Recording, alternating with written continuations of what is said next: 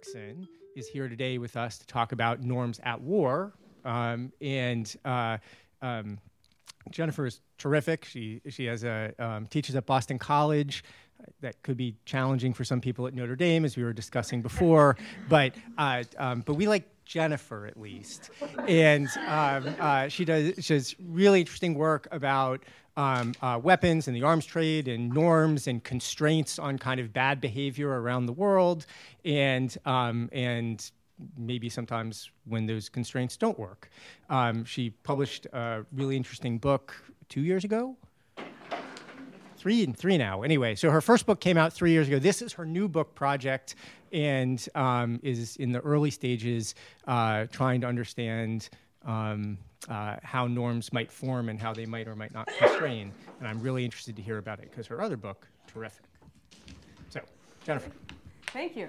So thank you for being here. This is great turnout, and I'm really excited to be here. I think you have a really great group of people and a great program going. So this is a wonderful opportunity for me.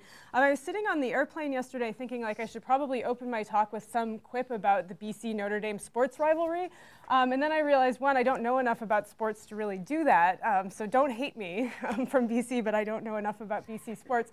But also I know, and with apologies to my BC student in the room, I'm not sure that the football rivalry is really that great. You guys might have that down. So don't tell anybody back on campus, please, but that might just be the case. That said, it's wonderful for us that you're doing wonderful things here with international security, because every time Notre Dame says something impressive and great, we can take it to our administration and say, hey, look at what Notre Dame is doing, and they'll sit up and they'll pay a little bit more of attention. So keep doing what you're doing. We really appreciate it. So today, as Yuj mentioned, I'm talking about a new project and an emphasis on the new that asks the question, why are some weapons accepted in international politics and security and why are others banned? New weapons are often the target of suspicion and controversy in international security. Of course, states are often loath to give up weapons that might give them military advantages. But at the same time, new weapons can challenge existing military practices. They can upset power hierarchies and existing norms of war, and they can incite political debate. They are often challenged with being too cruel, too destructive, with violating military honor, and undermining international law. So for example, when the crossbow and the bayonet were introduced to the battlefield, both were targeted with military criticism at the time. Today, NGOs seek to ban killer robots and deal with kind of regulatory challenges presented by cyber technology and drone warfare. The IR literature tends to focus on explaining weapons bans. So a lot of the literature looks at not just about chemical weapons, for example, but also about landmines, cluster munitions, think also potentially about the literature on the nuclear taboo. But more often than not, new weapons are accepted and legitimized. They're not as frequently banned or outlawed. And so I think this suggests a need for a more comparative approach across different types of weapons. So today I'm going to deal with this question using the case of submarines and poison gas after World War I. The initial paper was submarines alone, but I realized in sort of writing that the two kind of kept coming up together, and that understanding one meant maybe also understanding the other one to get enough analytical leverage on the question. This, in turn, as Eugene mentioned, is a part of the larger book project, which is set in kind of a larger time frame, looking also at nuclear weapons after World War II, which is some research I started last year, and contemporary questions about cyber warfare, drones, killer robots, research I have yet to do, so I don't have clear answers on this. This project in general stems from my previous work on conventional arms export controls, which led me to ask questions about what are the origins of weapons norms in international politics. And in part because the people I was interviewing for that project, who were working on controlling the conventional arms trade and trying to create kind of international instruments to control the conventional arms trade, had gone on or had worked in landmine controls, had gone on to work on cluster munitions, and were working also on a ban at the UN on killer robots and even nuclear weapons. So I was seeing sort of a lot of people working in this area that were trying to sort of use the same strategies to delegitimize weapons across a number of different types of weapons. And in doing this, these experts and activists often pointed to the potential for NGOs and public opinion to restrain states' behavior, and in particular, restrain their use of weapons and create new regulatory and prohibitionary norms. But I would say this is not a new conversation, and I'm not sure that the conversation and the sort of the actual storyline is as clear-cut as a lot of these scholars and activists point out. New defense technologies are often introduced with criticism and concern, as I've mentioned. And I sort of wanted to understand, why do we only see bans in these rare cases, and more often, how do we actually get to the point where new weapons are legitimated? So I wanted to start by looking at this question in the context of World War I. Some of the most dominant images we might have in our minds of World War I are soldiers in almost alien-like gas masks meant to protect them from noxious fumes on the battlefield. Today, many automatically associate poison gas and chemical warfare with a taboo, banned because its effects are indiscriminate and inhumane. For many, it is obvious that poison gas is banned. If you're like me in high school, you maybe read Wilfred Owen's famous poem describing the horrors of being caught in a gas attack in World War I, with the blood gargling from the froth-corrupted lungs, guttering, choking, drowning as under a green sea. Images of gas attack victims in some cases today show remarkable similarities with radiation burns after a nuclear weapons attack, after Hiroshima and Nagasaki, for example. So to pair poison gas with submarines, for many, seems a little bit odd. Submarines are a sort of commonplace tool in states' naval arsenals today. And so this comparison might appear strange and out of place. But at the time, submarines and poison gas were often paired together in post-war arms limitations discussions as examples of Germany's destructive and barbaric, dishonorable warfighting, and weapons that, from the perspectives of some states, faced public pressure and needed to be banned as too easily targeting civilians and causing unnecessary death. On the submarine side, the sinking of the Lusitania in May 1915 and its aftermath pictured here drew public and political attention in the United States, but Germany's unrestricted submarine warfare in World War I, that is, warfare that was targeting non-military ships, even those potentially flying neutral flags, was a fear of publics in Britain and other states as well. Submarines, like poison gas, were not just seen as breaking international law, but being sneaky and against military codes of honor. One 1917 poem described them as wolf ships waiting in the shadow of the night. Another from 1918 as born in the shops of the devil. And in 1930, the viper of the sea. Popular sentiment against both these weapons was extremely strong at the time. Yet today, submarines are common tools of naval warfare. For some, they're even the ultimate weapon of naval warfare. It took, say, 60 years for submarines to evolve from sort of a forgotten, sidelined, unimportant craft into a sort of central element of national security, produced and sold the world over. At the same time, poison gas and chemical weapons are banned, considered weapons of mass destruction, and you're a pariah state if you use them, if you break them. So my question is sort of, how do we get here? And so the central question in kind of the talk here will focus on understanding why, after World War I, states banned the use of poison gas, but not submarines. And in particular, why do we get strong prohibitionary norms preventing, or in theory at least, preventing the use of poison gas, but not submarines? And I'm going to argue, and this is a very preliminary argument, so don't hold me to this forever, first, that state strategic manipulations of laws and norms during the war introduced an articulated ambiguity about the value of the weapons, the legality of the weapons, and the humaneness of the weapons, whipped up public fear and opposition, which had unintended, in some cases, consequences for campaigns after the war. Nevertheless, I also want to argue that while the legal outcomes look very different in these two cases after the war, we have a ban against poison gas that's introduced in the mid-1920s. We don't get something like that with submarines, so the legal outcomes are quite different.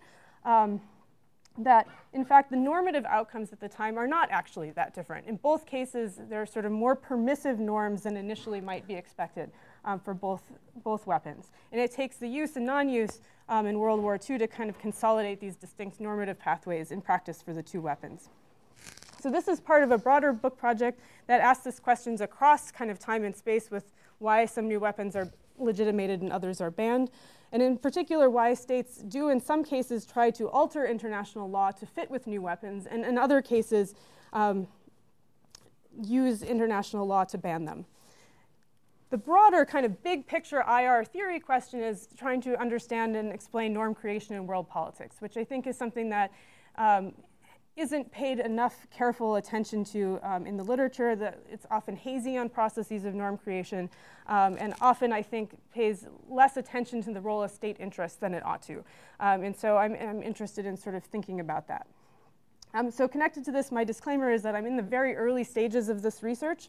The poison gas case is especially new to me, but it also means that it's a really great time for feedback. So this is a good time for questions. It's a good time for ideas. I have a lot of questions that are interesting to me. I'm not necessarily sold on the answers. I'm interested in how states shape kind of international norms and how they're created, but I don't necessarily have, I have a set of answers that I'm trying out, but I'm also kind of not wedded to those. So I'm interested to hear what you say, and I think your comments and questions will really help me as I go forward. All right. So new weapons start sort of in a place of limbo. It's not really clear how you might be supposed to use them, if there are any specific rules or norms that are attached to them. Technically, all new weapons are supposed to fit with international law. So there's an existing body of international law about how you conduct war and weapons law. And even if there are no specific agreements or treaties on a weapon, you're supposed to use them in accordance with that law. For example, the International Court of Justice has said this about nuclear weapons. But in practice, in the absence of an agreement about a weapon, there's unlikely to be sort of no kind of a prohibition on them, for example. There's unlikely to be kind of regulated behavior. So I think that there are two kind of, once you move from limbo to something else, there are kind of two outcomes that a weapons norm can find. One is that the weapon can be legitimated. It can be accepted as something that's okay to use and something you can have in your military arsenal, which means that there are no regulations. There's nothing specific to it. There's nothing that says, here's how you can use tanks specifically, right? Or there are some regulations, but still say you can use this, it's okay, it's accepted. And then oftentimes we would therefore see sort of common use of this weapon and rare criticisms from when the weapon is used. On the other side of the spectrum, we might see bans emerge on weapons. As I've said, these are more rare, where it's prohibited to use a weapon, perhaps in international law or perhaps in international norms. We wouldn't see use very often if you see if you say there's a prohibitionary norm, but then everybody uses the weapon all the time, I don't think you have a prohibitionary norm. But if you see sort of rare uses that attract criticism, for example, with Syria's use of chemical weapons, in its war, we might consider there to be a prohibitionary norm. So why do these distinctions matter? I'm a not Chicago MIT person coming in and saying norms a lot, and that might make you uncomfortable. But I think one is that these distinctions matter because it legitimates some kinds of wartime activity, even as it delegitimates others.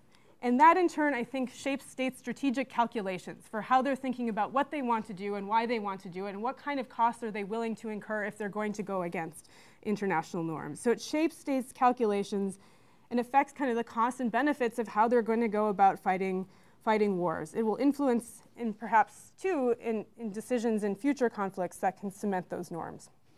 I want to add sort of what I think is an important note on laws and norms, and that is that laws and norms may diverge. I don't want to say that we should typically talk about them as if they are together, that if you see an international law about a weapon, that means that there is also a norm about that weapon. So if states agree to a ban, there is therefore a norm of non-use. The norm of non-use would relate more, for me, to practice than the actual existence of something that's kind of written down on paper. And it's not clear that it's always the case that norms and laws go hand in hand. So we might say today that there's a very clear law and norm about the sort of prohibition on poison gas, but that wouldn't necessarily be the case, for example, in the 1920s and 1930s, where there was a law, but it's not as clear what kind of the norm might actually be in practice. So I want to be clear that there can be a distinction between laws and norms, and we shouldn't necessarily equate or conflate them. So IR scholars, in explaining why weapons bans and other restrictions on wartime practices emerge, often focus on how norm entrepreneurs sort of frame restrictions to fit with existing laws and norms. But as I said, weapons bans are relatively rare, and we kind of need to think a little bit more broadly than what these explanations kind of put forward. And when we don't just look at one weapon by itself, but we look at weapons kind of in comparison with one another. For example, poison gas in comparison with submarines rather than isolated on its own, some of the existing explanations that we have become a little less persuasive. So I've sort of grouped them in ways that make sense to me. One category of explanations looks at characteristics that are sort of built into the weapons themselves. And I think that there are sort of two strands of this. One is that there's questions about whether the weapon is effective or not. Effective weapons are less likely to be banned because states want to use them. Ineffective weapons are likely to be banned because states don't care if they can use them or not. So it's a low-cost thing, right? They'll legitimate if they're militarily useful, and they'll be willing to ban them if they've been deemed kind of ineffective and not useful. So that's one strand. And the other strand is sort of more on the normative side that says there are sort of inherently inhumane or indiscriminate characteristics about weapons that make them subject to being banned. So a lot of people talk about landmines as sort of being inherently indiscriminate and therefore sort of open to being banned. The problem with both of these explanations is that effectiveness, inhumaneness, and indiscriminateness in some cases might be very open to interpretation and open to manipulation by the parties involved in trying to figure out whether there should be a ban or not. So they're not typically clear-cut or objective. And in both cases with poison gas and submarines, I'll show that they're debated. They're not something that everybody agrees on, and therefore everybody says, well, poison gas was ineffective and therefore we'll ban it, but submarines weren't. In fact, these are both very much up for debate. Second, and kind of connected to this, especially with the effectiveness strand, are great power interests. Great powers will kind of guide or determine what kind of rules and norms are out there and adopted and accepted. And great powers will largely get what they want because they can sort of set the rules for the system. And so I think perhaps great powers care about the effectiveness strand of argument, but I also think that they're concerned about their position and trying to preserve their position in the system. So great powers will be less likely to support or promote weapons bans for weapons that they care about a lot, but they'll be happy to help support weapons bans for weapons they think will upset kind of power hierarchies and challenge the status quo. So weapons that challenge the status quo are more likely to be banned than weapons that aren't, that sort of uphold the existing kind of arrangement of power in the system. And so this is, for example, an argument that has been made about anti-assassination norms, that big states kind of didn't find it in their interest for smaller powers or individuals to sort of go out and assassinate their leaders, and therefore kind of promoted these anti-assassination norms in the system. With the case of submarines and poison gas, it's a lot more complicated than this, though. And submarines are kind of the weapon at the time that's seen as the weapon of the weak, and that would upset sort of the balance in the system, whereas chemical weapons were sort of attached to the great powers more so than the other states. Third, we see a lot of arguments, particularly in the constructivist literature, on domestic pressures, in which cross-national kind of public pressures and interests will shape what weapons are banned and which ones are not, so sort of societal preferences that are channeled through public institutions. And yet in both cases, both submarines and poison gas, we see public pressure to ban, especially in the US and the UK. So kind of across the board, we see sort of public pressures on the government to take up bans. We might also look at lobbying. The chemical weapons lobby, for example, or the chemical industry lobby in the US was very much opposed to a ban, but perhaps helped actually bring one about against its own interests. And then finally, very briefly, there are arguments that say this is about military interests, in particular military bureaucracy and getting money for programs, weapons programs, and the significant lobby sort of within the government, or how the military sort of sees weapons as honorable or dishonorable. In this case, with both weapons, they're seen as sort of dishonorable, sneaky weapons that if you were, sort of fighting up front, you wouldn't need to use either submarines or poison gas. And in both cases, there are sort of small, nascent programs in some cases for chemical weapons within the military itself, separate from kind of industrial interests.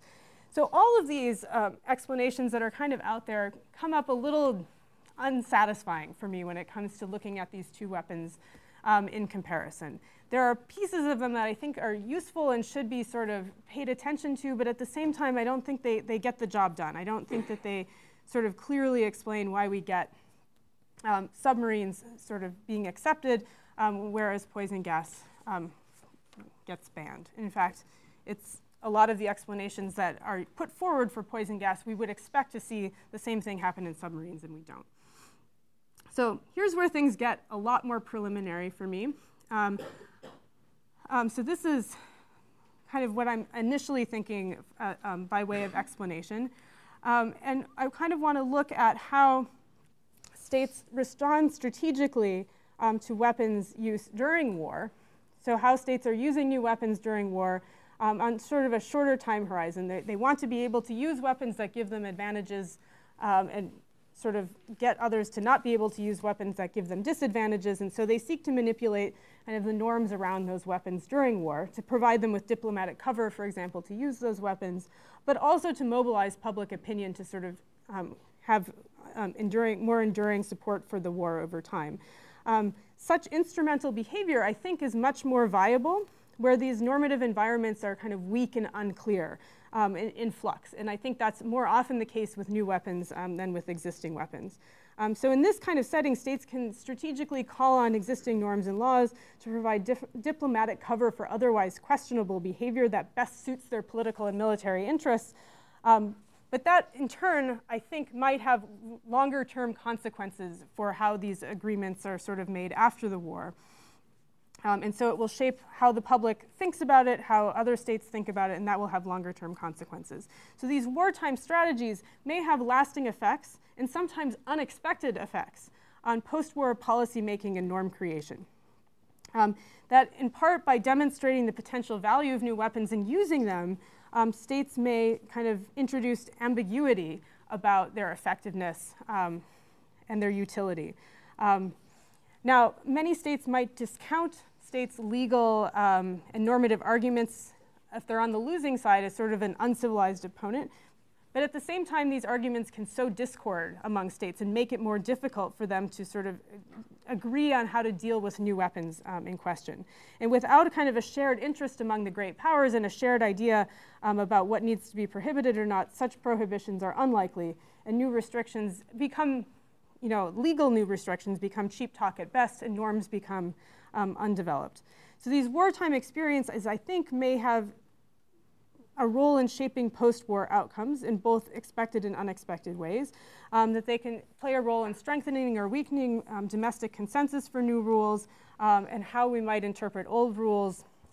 It might play a role in informing debates about effectiveness and inhumaneness. It might shape public opinion and pressures after the war, and sort of shape the conditions for norm development over time. This is obviously sort of a very preliminary argument, but it's one that I think might be worth developing. All right. So new technologies in general, I think, are useful because new weapons technologies are useful because it's a space where we don't necessarily have clear-cut existing laws and norms. It's not clear what's acceptable and what's not, and therefore it's more easily open to debate and manipulation. And in the case of weapons technologies, often it wasn't clear before a war what they could actually do when they're new weapons, whether they would be effective, whether they would fit with international law. So World War I offers sort of an interesting and important puzzle in its own right because it introduces a number of new weapons to the battlefield sort of at the same time. And so we have World War I is a case in which several new defense technologies are first introduced to combat. It's not just submarines and poison gas, but it's also the first time we see airplanes in combat. Tanks come into combat for the first time. We can also talk about it as a time period where we have sort of the first, what we might call an aircraft carrier. There's a lot more sort of big artillery that's also happening. So there's a lot happening at the same time period in sort of the same strategic environment that allows us to sort of engage in some kind of comparative study a little more systematically. And a lot of times these weapons are addressed in the same kinds of arms control meetings after the war. And so they're brought up kind of at the same time with the same people talking about them and making arguments. So we can sort of look at how this plays out over the war and then the consequences for norm creation after the war. Now, I will say that I think this group is largely qualitative, so maybe I don't need to say this, but I'm open to mixed methods. I've done this in the past with other projects, but I think this kind of project for me is best done through historical qualitative research. This is at the very early stages, but I think this is a way that you can kind of isolate these arguments and developments in international politics, but also look at how these weapons and their arguments are sort of connected over time. And so how things play out with poison gas will later affect how states address nuclear weapons or don't address nuclear weapons, and how the US in particular seeks to sort of distance nuclear radiation from kind of effects like poison gas. So there are these links over time that I think you can do with this kind of project as well. I'm going to focus on, as I said, submarines and poison gas for the purposes of this talk, in part because their fates were often tied together in post-war discussions, but they face very different outcomes. So it's a nice pairing, and I think it allows me to test out explanations better by looking at the two of them together. Because states debated the inhumanity of both weapons. They debated the effectiveness of both weapons. There was public opinion sort of weighing in on banning both weapons. And so there's sort of an interesting interaction between interests, law, and practice here that kind of putting these together in a case study might provide some interesting insights into state behavior after the war. Okay. So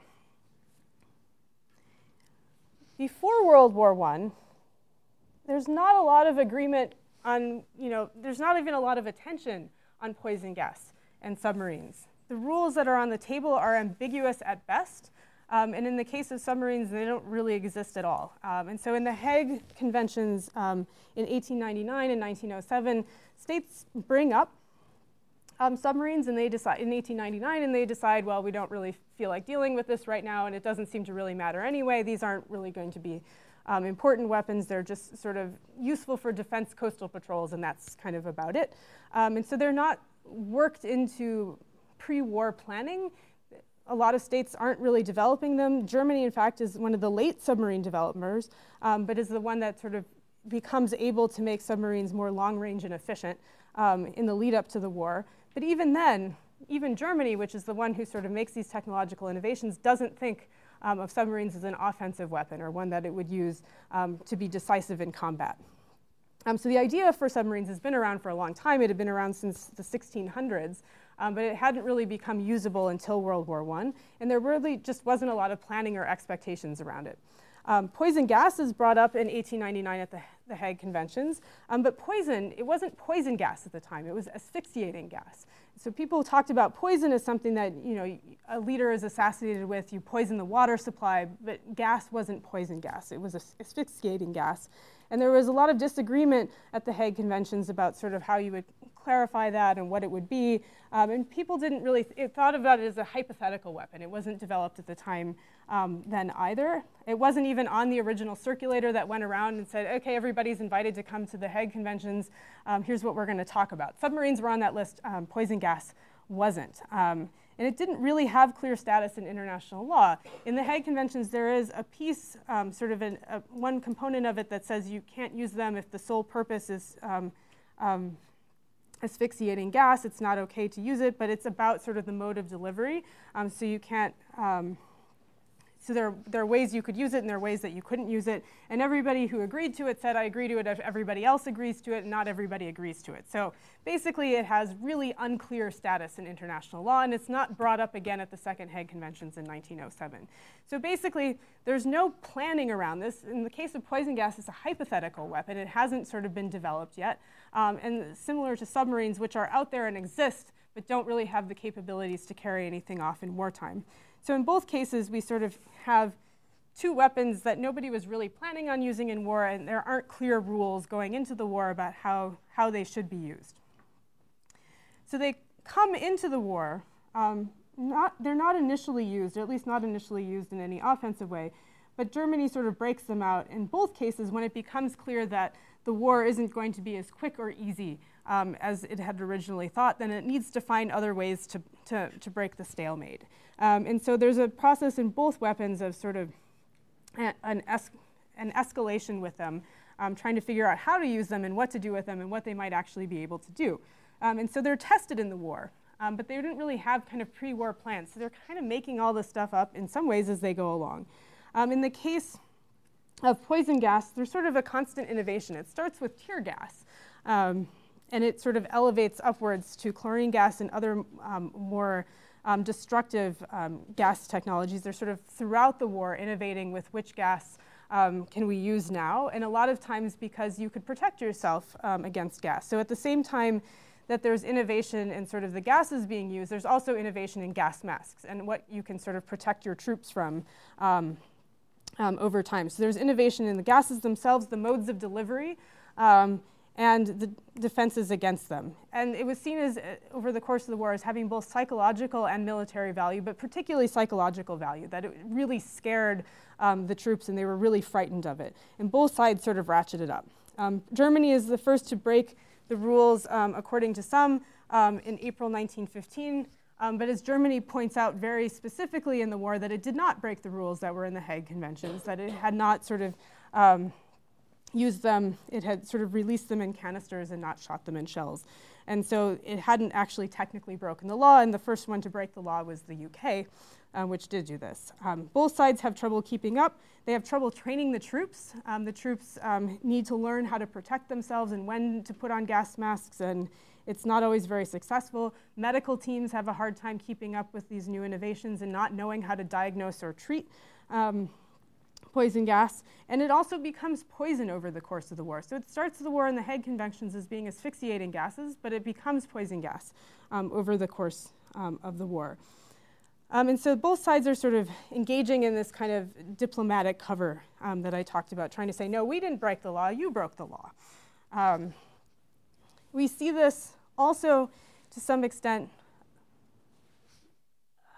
with submarines as well. German submarine practices varied between restricted, that is following sort of the rules that are laid out for surface ships and how they should go about targeting another ship, and unrestricted warfare, in which they targeted non-military ships.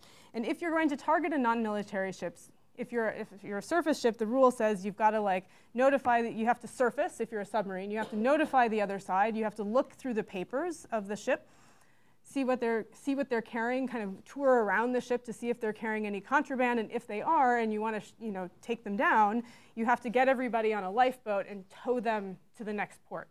And so there's a lot that you have to do this legally. And the German argument became, you can't do that with submarines. You can't take, you can leave people floating in the North Sea if you want to, but you can't take everybody on board your submarine and, kind of bring them back to port. There's just not enough room in the submarine to do that.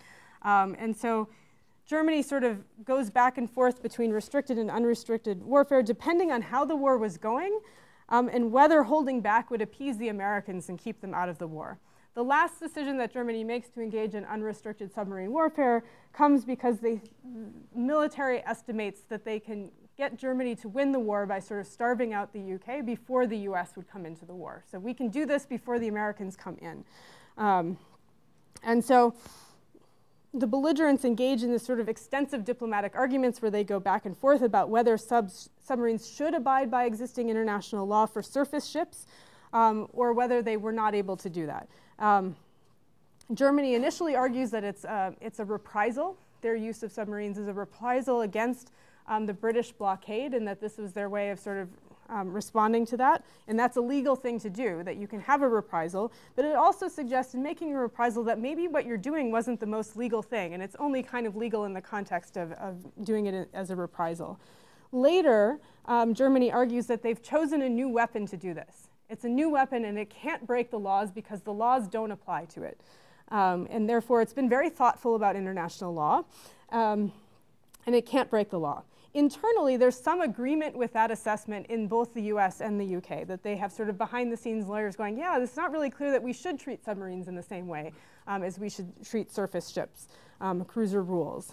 So there's a lot of back and forth here in which both sides try to make the law kind of work in their favor. What becomes sort of interesting here is not only these diplomatic responses and this diplomatic back and forth, but also sort of how the public and military respond too. The military responds with more and more innovation and sort of ratcheting up on the side of poison gas. We don't really see the same kind of innovation on the side of developing submarine warfare by the British, but we do see the military trying to figure out how to protect itself in both cases. So how do you make a gas mask that works? How do you protect yourself against submarine attacks? So the British came up with sort of decoy ships, Q ships they called them, and there were other kind of ways in which they tried to sort of combat against submarines. So we see that kind of on the military side. We also see governments using cases of these kind of violations to stoke up public sentiment and in the war effort against the other side. So there's a lot of public outrage that's built up by both governments, using propaganda to sort of say, we're civilized, they're uncivilized, we're good and they're evil.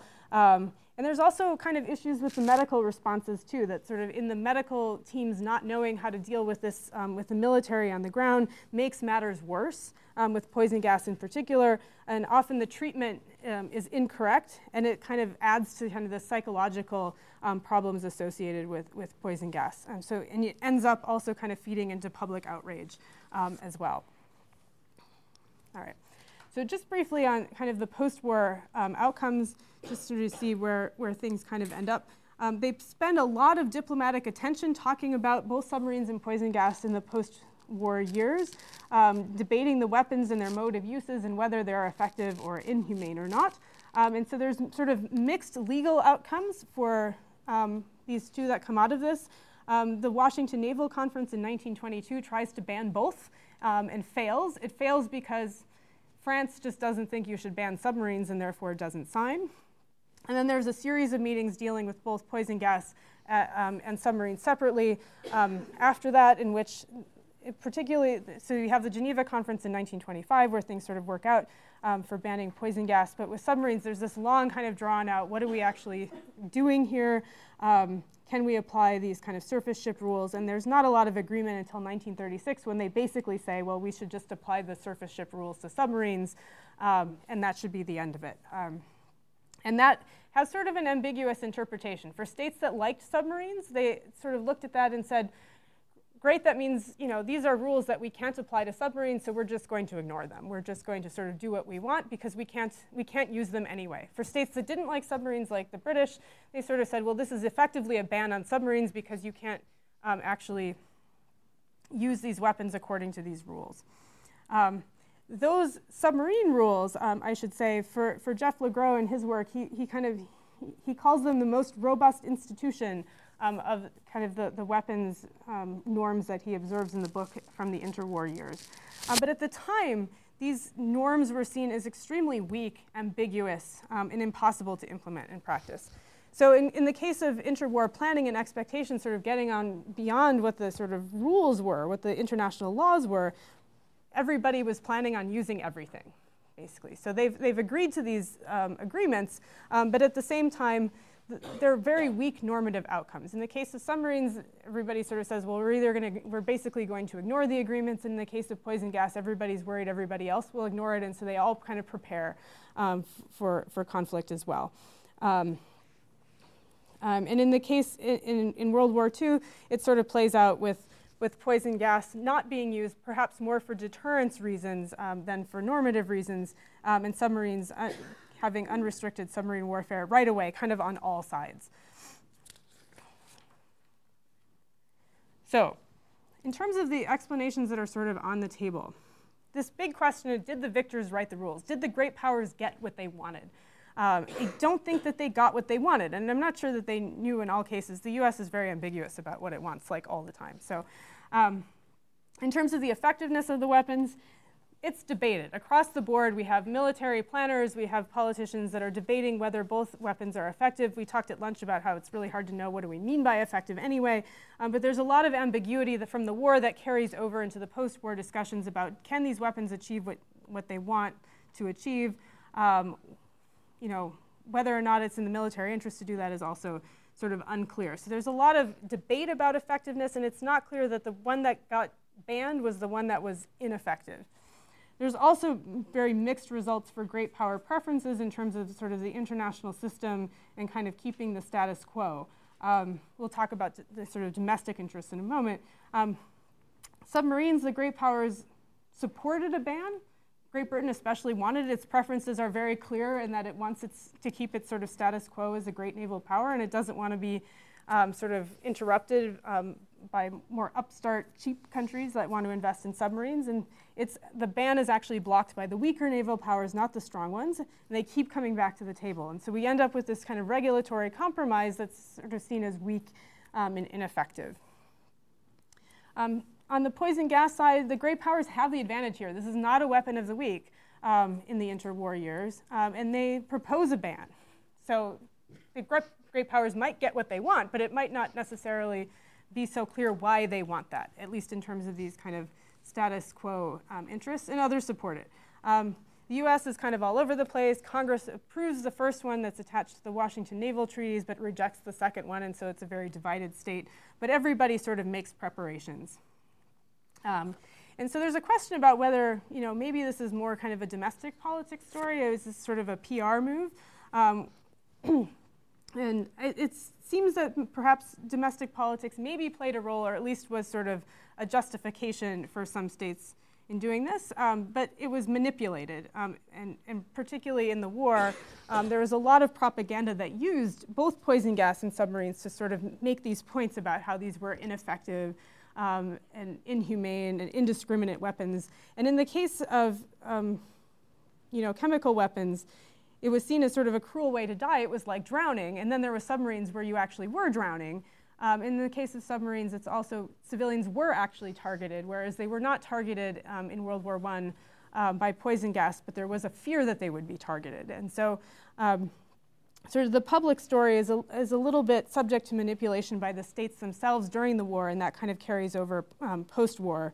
In particular, there's a chemical weapons industry in the US campaigning against a ban that perhaps stokes a lot more fear from the public and extends kind of the public interest in having a ban in ways that the chemical industry in the US did not want.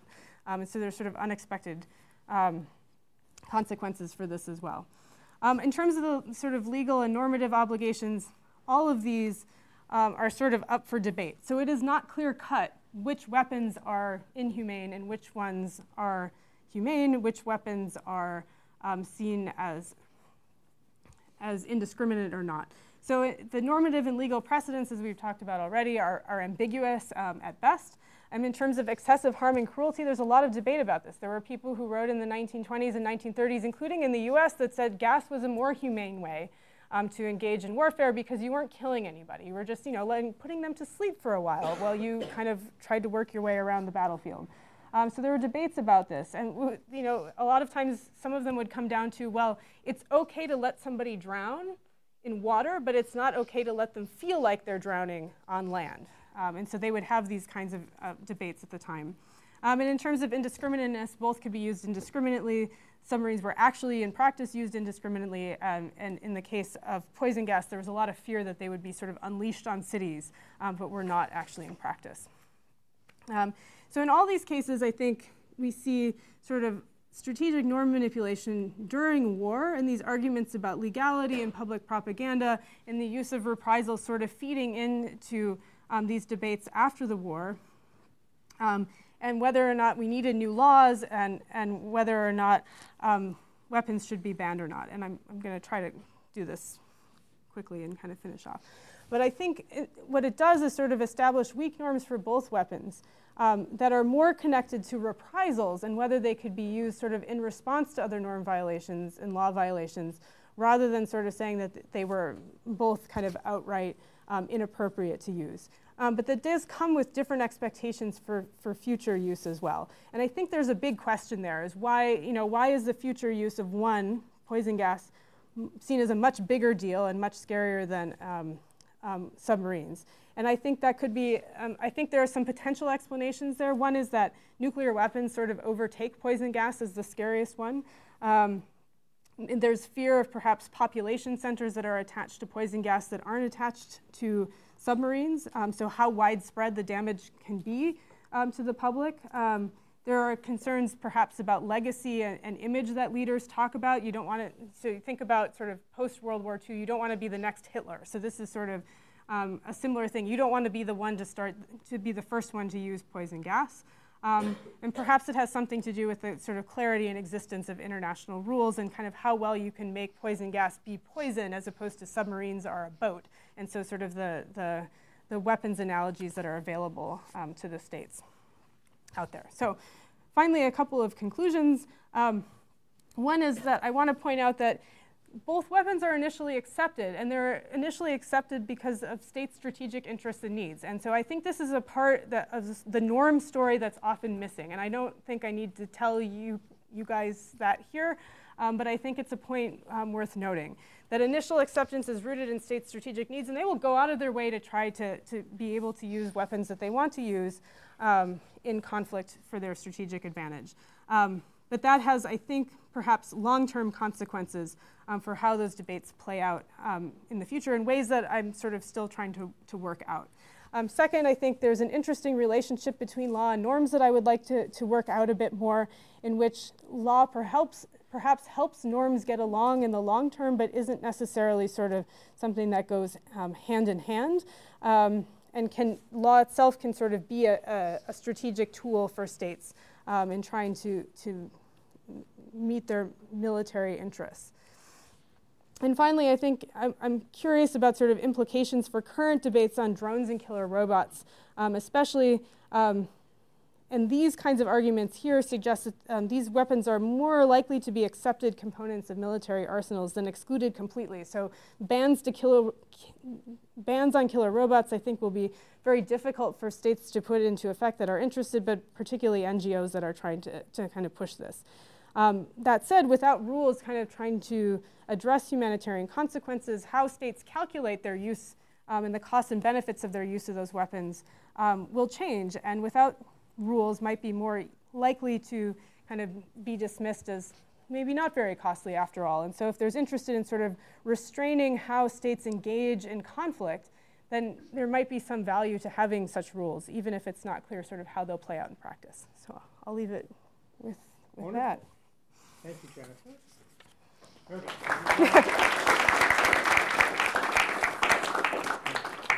There will be another opportunity. Don't use up your clapping. But I only get one round of clapping, they told me. Nope, so. not here. Usual deal, raise your hand. I'll make a list and try to call people based on the list. And I think we have 2 of these. There's one somewhere over there? Okay, so the deal is when it's your turn to ask a question, a microphone will somehow get passed to you. It will appear. Turn the microphone on. Switch, right? Off. On. Ask your question, and when you're done, turn it off and get ready to pass it to the next person. So, all right, Mike is first. Thanks, Jennifer. That was a very interesting presentation. I have some priors in this debate, so. Everybody has priors. Yeah, but I think I've got more than most. But I'm wondering, you know, given that the debate, you know, generally is waged or historically has been waged between people that have said, look, the pattern of legitimation or delegitimation of weapons is a function of, you know, whether they're effective or not, versus some, you know, more abstract notion of morality. You know, we're both at Catholic universities, so, you know, Christian just war theory or Catholic just war theory has a set of standards that are independent of efficacy for determining, you know, whether a weapons system or a strategy or tactic is licit or not. So what you're saying is that both things are going on. And, you know, certainly as part of the process, it's undeniable. But in a way, it's also unsatisfying, because at the end of the day, I think, and maybe it's just me, so maybe younger brains less polluted by you know, old debates wouldn't see it this way, but it still comes down to you know, whether an absolute standard for the acceptability or unacceptability will shape states' decisions about what they use, or whether it ultimately comes down to whether the weapon systems are useful or not.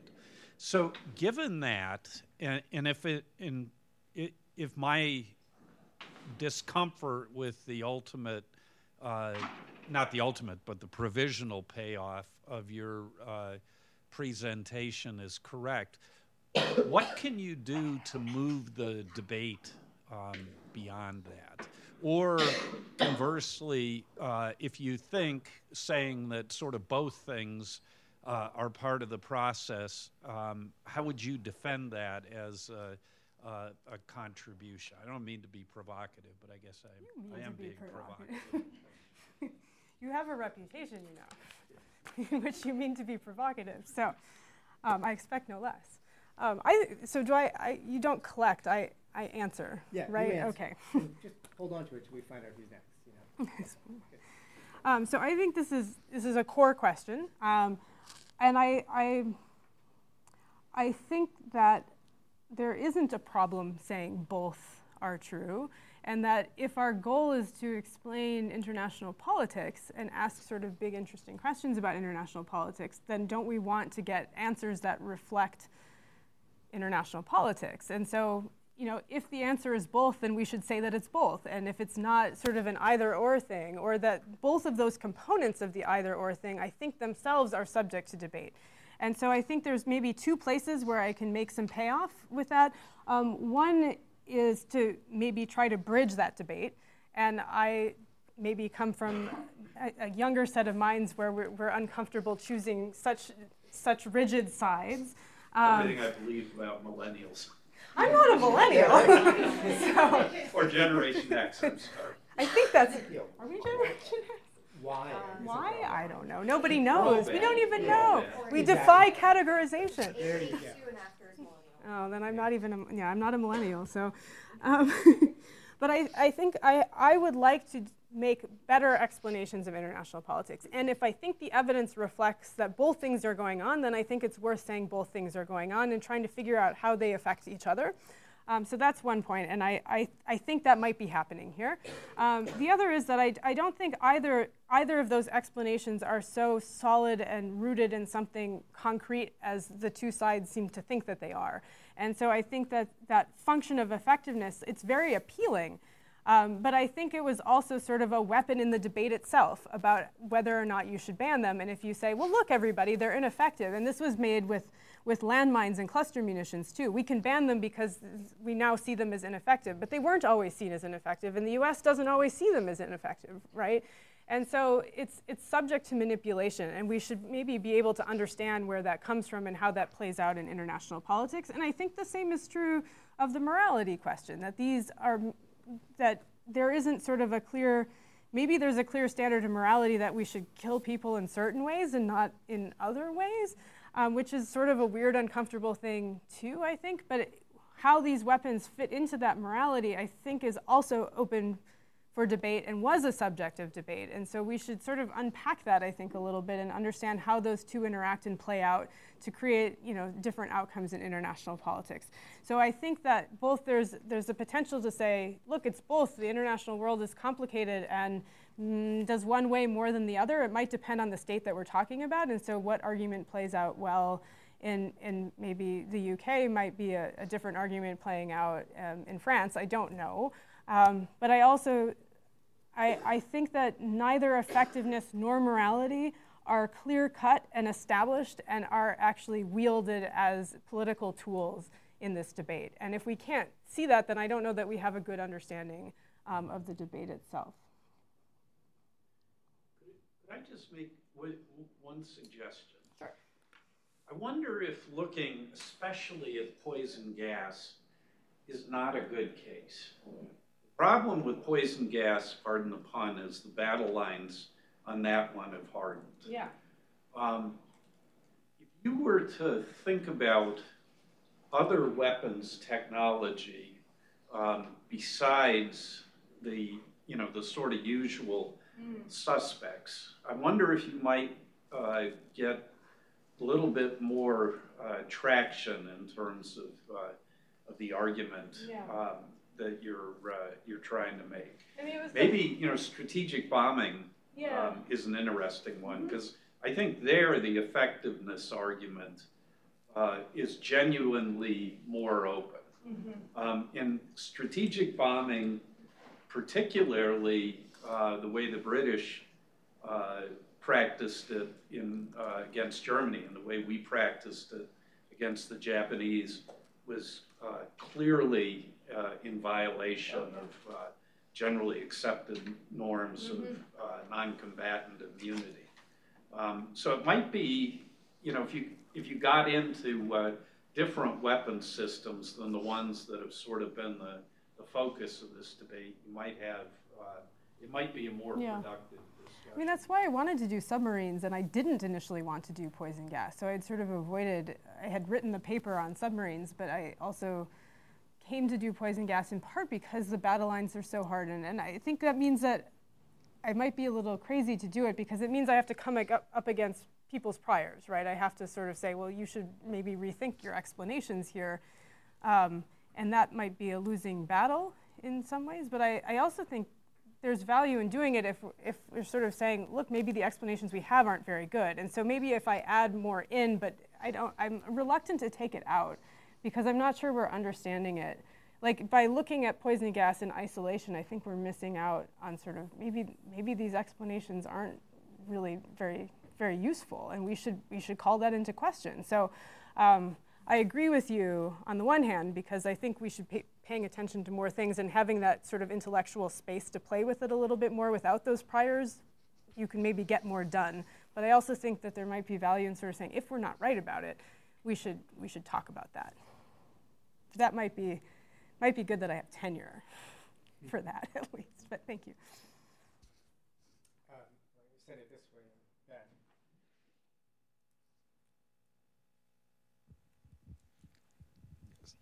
Ben. Just to thank you for the presentation. Just to kind of build on exactly what Mike just said about strategic bombing. When you put up when you put up the kind of, I guess it was a 4x4 with all the the tanks and the airplanes in addition to submarines and poison gas.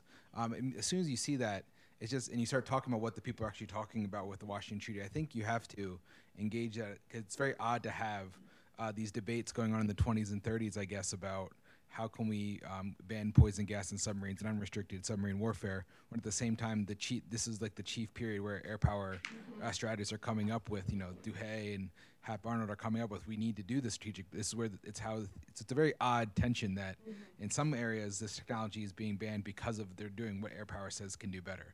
So there's this odd tension there. I think that you have to kind of, I'd just be interested to see what's going on there. Is it just they're not talking to each other?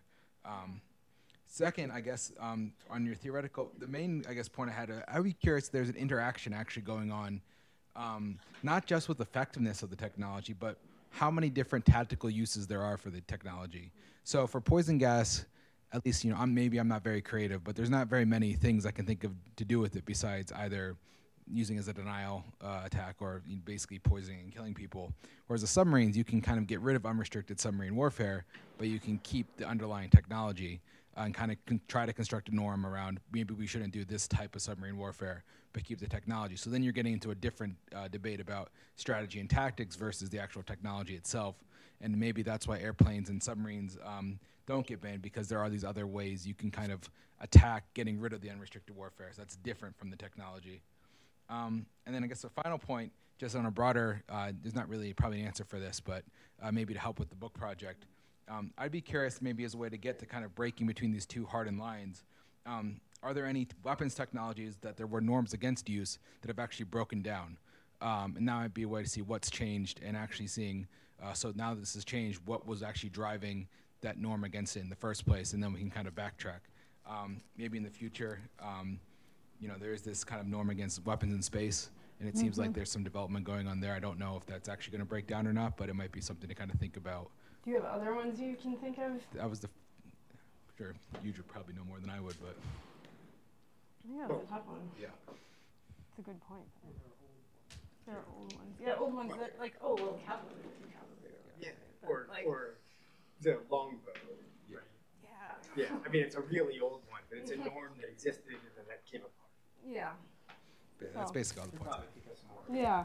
Well, I did start kind of doing the air power reading, and I was doing a lot of reading on it, and they do sit down and talk about kind of, well, what should we do? And here's a set of rules that they never actually kind of formally adopt.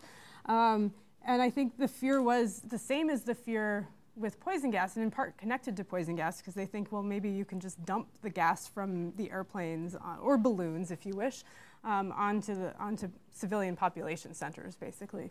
And I think maybe there's a part of it that, and I don't know nearly as much about sort of that conversation, but it was very clear that the commercial uses of airplanes, like the potential commercial uses, were so important to everybody that they just couldn't agree.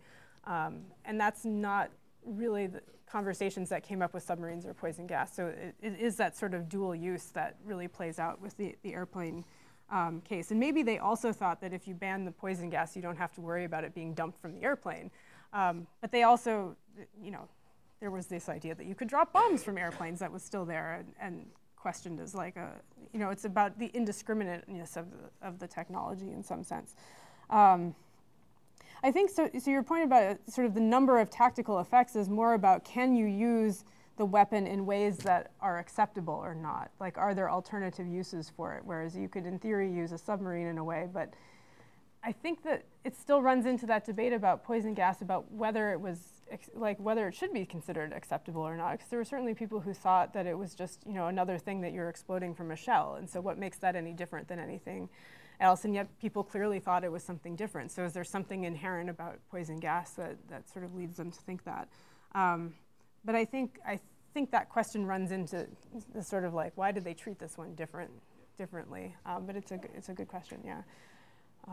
Dual use being less likely because there's just more people who want it around. It's like a twist on the effectiveness question. Yeah.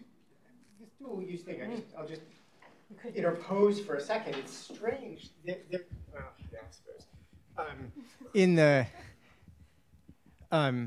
I remember this, I think it's a New York Review of Books article from a couple years ago, something like that, about Syria and chemical weapons, right?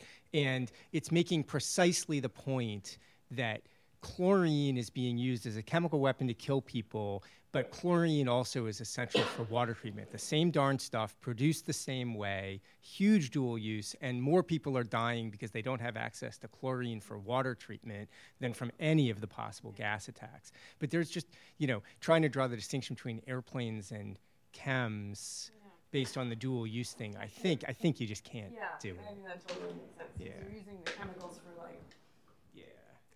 everything. Less so at the time, I think, but still, it's definitely dual use. Rose. Shall I?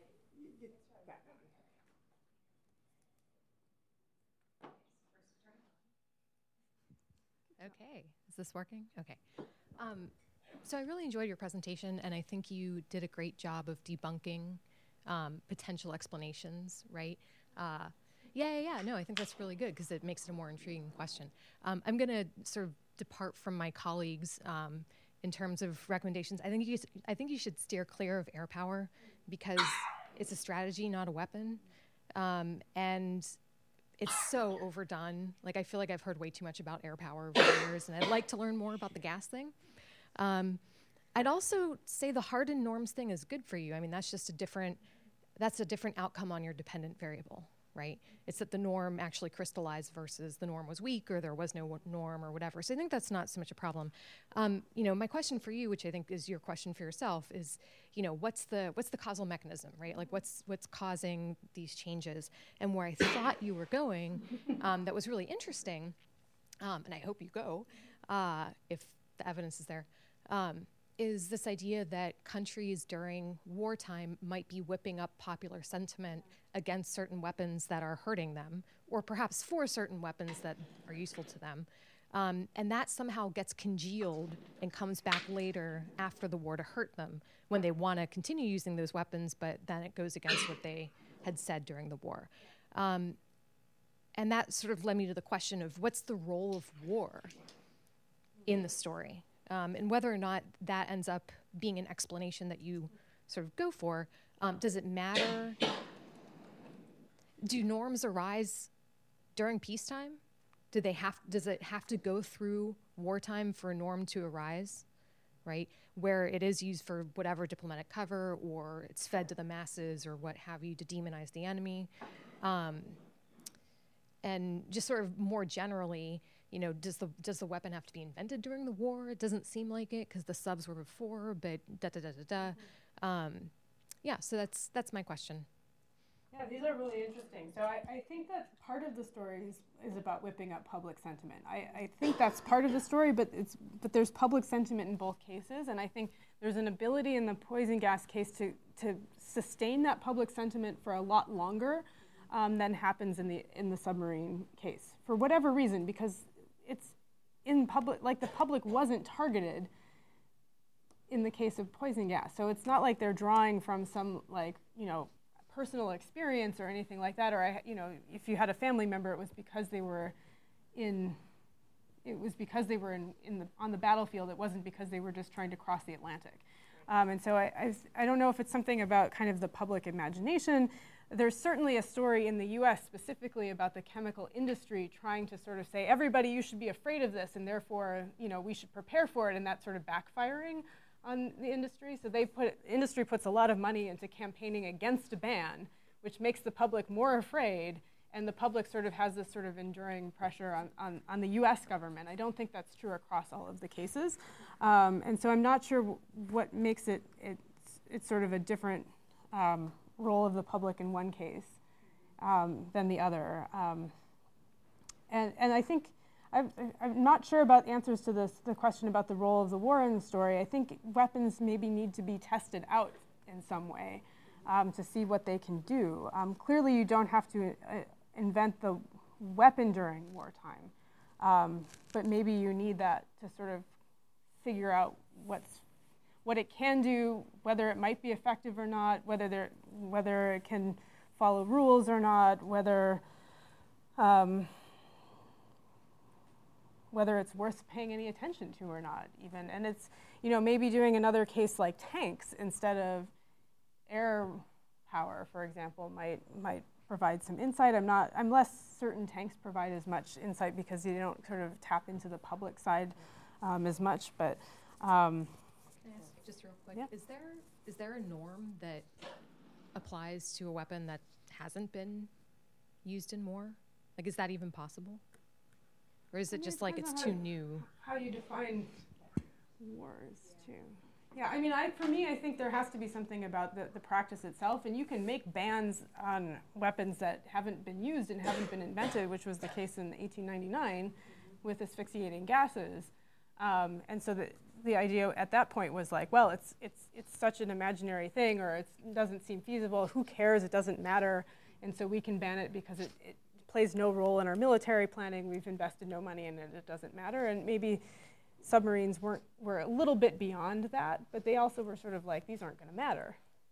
So I think it's easier to ban a weapon that hasn't been used, but I also think that states are reluctant to ban weapons that they see might have potential for them. They don't want to cut off the possibility of using it before they've even sort of gotten there. And so I think they're much more likely to happen sort of after the fact, or at least in practice. Landmines took a long time, cluster munitions took a long time, poison gases much faster, nuclear weapons just sort of sit there and throw a wrench in everything. So yeah, these are good questions to think about and really help me think about it though, so thank you. Are you wanting to pass? Yeah, I think I'm okay. Okay, we're going to come back to you. You're up, Mr. Lindley. Dan. Thank you, Mike. I'm wondering, first of all, if there's some a general theory that you've generated, and it's a pessimistic one, that first of all, great powers are the ones who develop new weapons generally. Therefore, if great powers have an interest, there's not going to be a norm. They're the ones who developed it. So it's just a general rule. Obviously, it doesn't apply in all cases, but as a general rule, it seems like you could make a very pessimistic overall prediction or observation. Now I want to speculate a little bit about applying the Erickson rule to contemporary weapons, and how does this play out. So just thinking about drones, autonomous weapons, cyber, and space. Somebody brought up space. So, the U.S. is obviously drone central headquarters. We're not going to give them up. They work well. So no norm would be the Erickson prediction, I would say. Autonomous weapons, we're not quite there yet, but I suspect we're going to dominate, and when we do, we're going to use them because they're going to save our lives, if not other people's. So I think no norm for them. Cyber's a little bit interesting, because I don't think we figured out really how to do it, or if we're doing it, it's in secret, and we don't. Yeah. So I think that's a potential. It's also very widespread, right? Yeah. It's not just a great power thing necessarily. Right, so it's spread, North Korea can do it. So it's that wrinkle of it's not necessarily the weapon of the powerful definitely applies to cyber. And then space is interesting because we rely on it, but not for offensive reasons, but just we need the infrastructure, and it's a vulnerable infrastructure, and therefore there might be a norm developing, or has developed, or would develop against militarization of space.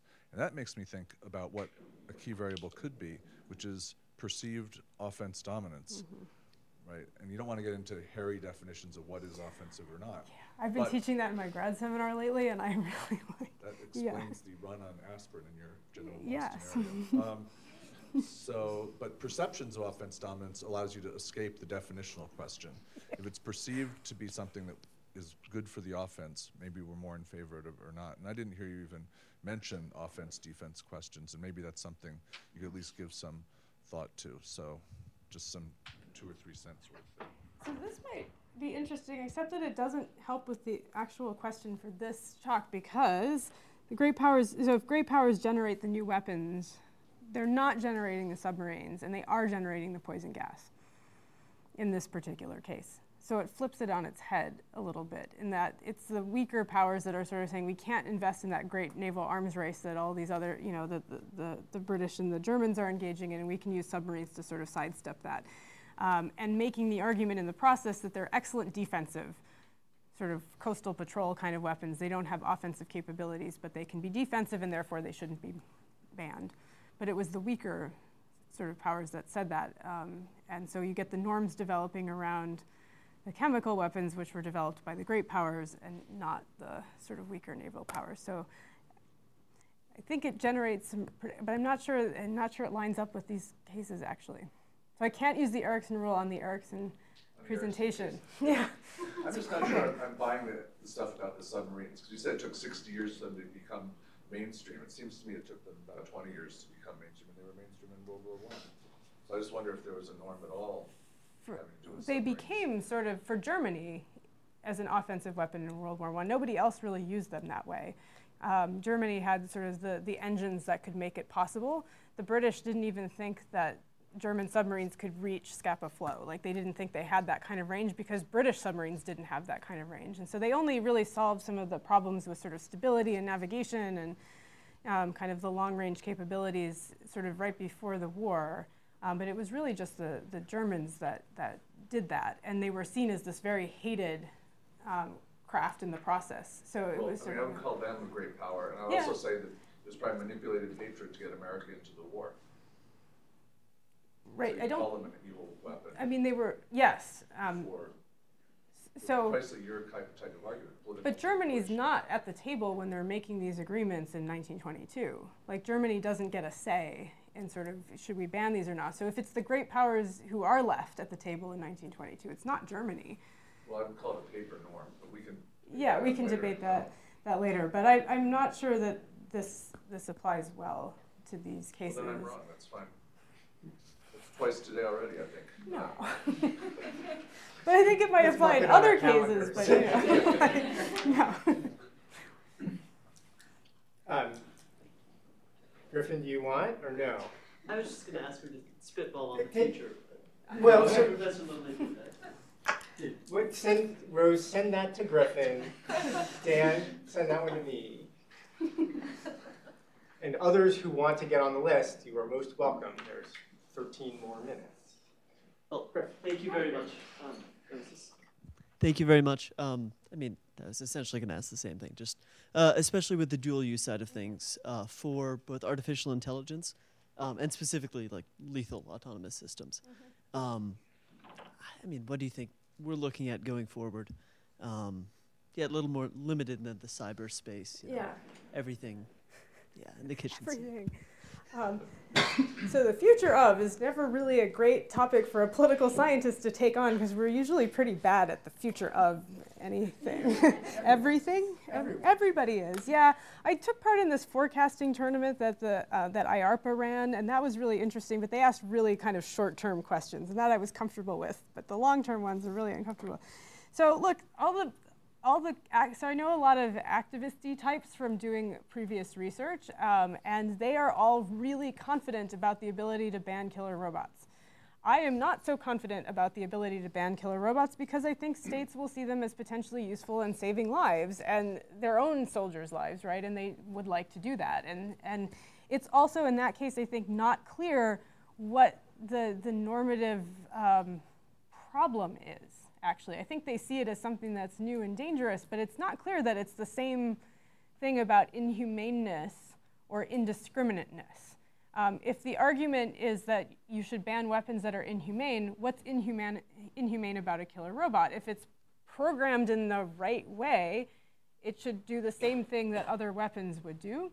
And if it's programmed in the right way, then it would be potentially even more discriminate than a human being who is more subject to error. And so it's not clear that that argument applies easily. So for all the sort of we want to ban this, it's not, the argument tends to be more about sort of who's responsible in the decision-making chain and where you attribute responsibility, rather than as in all these other cases where the arguments have really been about indiscriminateness and inhumaneness. And so it's a different kind of legal conversation that doesn't have a lot of precedent, I don't think, in international law, and so it raises a lot of questions. There's no, I mean, you talk about sort of a new weapon, and can you know, what's there is no normative precedent in some ways for this. But I think it's more open to a potential intervention by states that want them because they could potentially be more discriminate, and who doesn't want that if you're targeting at least people like as you should be targeting people and not otherwise. So I don't think they'll be banned. I don't see that happening, but I think it's a very different case also. All right. Well, are you on the Ji-Young wants in, so I will defer to Ji-Young. Thank you for a really, really interesting presentation. The one question that I have is, so by whom these weapons are accepted or banned? So it seems like in your story about poison gas and submarines, those countries were actually great powers. So especially in the case of poison gas, I believe that during the World War II, Japan actually used it in its war. But Japan was not part of the agreement after the First World War, I guess. So if it's only if the status these weapons are determined by like some countries, I feel like a norm diffusion should be part of your story too, because this status of weapons are determined by some countries, and after that it should be accepted by other countries across the world as well. So that was my first question. And then the second point that I want to make is, so, I mean, this public reaction is really interesting causal mechanism, but I'm wondering if you start to look at public reaction, regime types should come in this process as well. Because I mean, that doesn't probably create a huge problem if you only look at this poison gas and then submarines. But if you also want to look at nuclear weapons, then it makes sense for the U.S. to look at for the U.S. case to look at public reaction. But for other countries who have nuclear weapons, especially like Russia or China, it's hard to, I think, look at the role of strategic non-manipulation, or because they didn't use nuclear weapons during the war, and also they are like autocratic regimes which are not affected hugely by domestic opinion about the use of particular weapons. So those are probably the things that you want to consider. Thank you. So I'm trying to remember if Japan was part of the Geneva Convention, the Geneva Conference in 1925. It was part of the submarine conversations, although the sort of constellation of states that sort of came in and out as they had these successive meetings, I think Japan was not in the last meeting about submarines, and I would have to check on the poison gas case. But I would also say Japan was a great power, and so it was a part of conversations. In the Hague Conventions, I mean, they had sort of a broader range of states that were participating, and so each conference has sort of a different constellation of states. But I think it's the great powers because they're the ones that have the weapons that become a little bit more relevant. And I generally think that having weapons bans created by states that don't have the weapons doesn't say very much about the weapons bans. I would have to look into the role of Japan more. I think Japan's really interesting on the case of submarines, though, because I think it's different. I think it's the one state that doesn't use unrestricted submarine warfare in World War II. But I also have to check on that because I remember reading that a while ago. So I think it's kind of different, but it's involved in the conversations. The public reaction is an interesting causal mechanism. I think in the case of nuclear weapons, I've been reading about sort of the role of public opinion in nuclear non-use, and I've been largely doing that in the context of the U.S. But it's not clear, even in the context of the U.S. democracy as a regime type, whether the U.S. isn't using nuclear weapons because of domestic public opinion, or if it's not using them in part, or one of the sort of laundry list of things that it's not using nuclear weapons is because of its concern about international public opinion in the context of the Cold War, and in particular worried about if we use nuclear weapons, we will be seen in a particular way by states that we want to have be our allies, and we will look bad.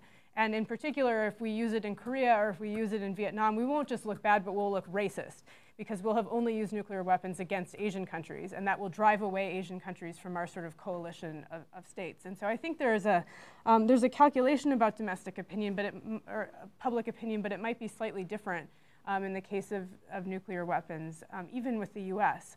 I'm not sure about about Russia and nuclear non-use. I'm not sure if it thinks about it in the same way, and if it also has concerns about driving away potential allies in sort of the context of the Cold War. So I can't speak to it, but it's an interesting idea. I think the domestic structure is obviously quite different, but in some cases, Matt Evangelista's work on scientists in the Cold War suggests that if scientists do have access in Russia at certain points, they have more influence than the public does in the U.S. on restraining or at least encouraging Russia to participate in arms control talks. So there is a potential for sort of voices outside the government in influencing. It just, they have fewer access points, and it might be certain voices and not others that are heard. So thanks.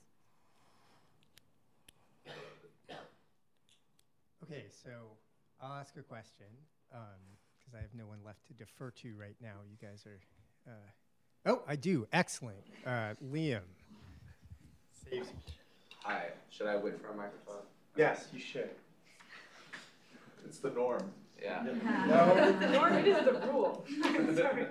So, how much of a norm is dependent on the number of countries, or like the widespread ability of countries to manufacture or like use the weapon? For example, if the U.S. should hypothetically develop invisibility, and let's say hypothetical, and every other state is obviously terrorized, and they don't want the U.S. to use this at all. It's sneaky. It goes against military honor. Right. Then how would they have? Are there any examples of a country having only one country possessing the technology and yet still being inhibited from using it by other states? I mean, there's a period of time where you could argue that about U.S. nuclear weapons, right? Before Russia gets them, to first test them in, what is it, 1949 or 48? I forget which. So, I mean, you could also make that argument potentially about Germany and offensive submarine use. It was the only country that sort of had submarine capabilities that could do that, and was in fact sort of invisibility, right? You've got them sneaking up under you underwater. And so I think they're not inhibited, for sure, but there's also no reason that they should be inhibited. Why should there be a norm when it's not existed before. There's no sort of accepted practice because you're inventing the practice as it comes. And so I think it's this ambiguous area where norms might come out of, and we don't know what those will necessarily be. And that's kind of the place where I think is really interesting to kind of look where those norms might come from. And there is a big question sort of in the norms literature about how many countries do you have to have buy into a norm in order to make it be a norm? And that it can be a sort of a question of number, or it can be a question of who are the critical states. And if there's just one country that has them, I would say that's the critical state, but nothing's going to happen with that country. They can kind of do, I think, whatever they want. And I think this is a really interesting question if you want to talk about the nuclear ban treaty that's out there now. It's signed by a bunch of countries that don't have nuclear weapons. And there's an argument that those proponents of the treaty make that say this will establish a norm against the possession, use, stockpiling, testing, et cetera, of nuclear weapons. But to that I say, if you haven't nobody gives it up, nobody has to do anything to implement it, then you don't really have a norm. You have a nice treaty, but you haven't created a norm. And when Anna Weichselbraun comes next week, or whenever, 2 weeks, she'll have a very different view of that. I think she sees that in a much more sort of optimistic norm-setting kind of way than I see it. So you can kind of have that debate if you want. But to me, that means if nobody has to do anything, you haven't created a norm, if the critical states aren't involved. Thank you. Okay, so I can talk loud. So we had terrific questions, and we got good, thorough answers to them. I think Liam ended us on a really terrific question, actually, because we're going to talk about this more at dinner. Thank you all for coming. If you will join me in thanking Jennifer for a really interesting talk.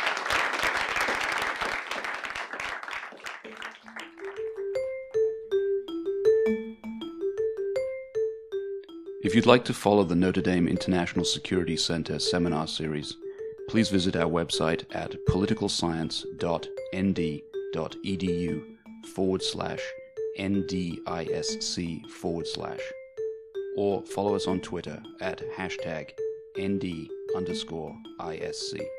Please note that opinions expressed in the seminar series are solely those of the participants or speakers, not of the International Security Center or the University of Notre Dame, which take no institutional position. Music for this podcast is licensed under Sample Swap.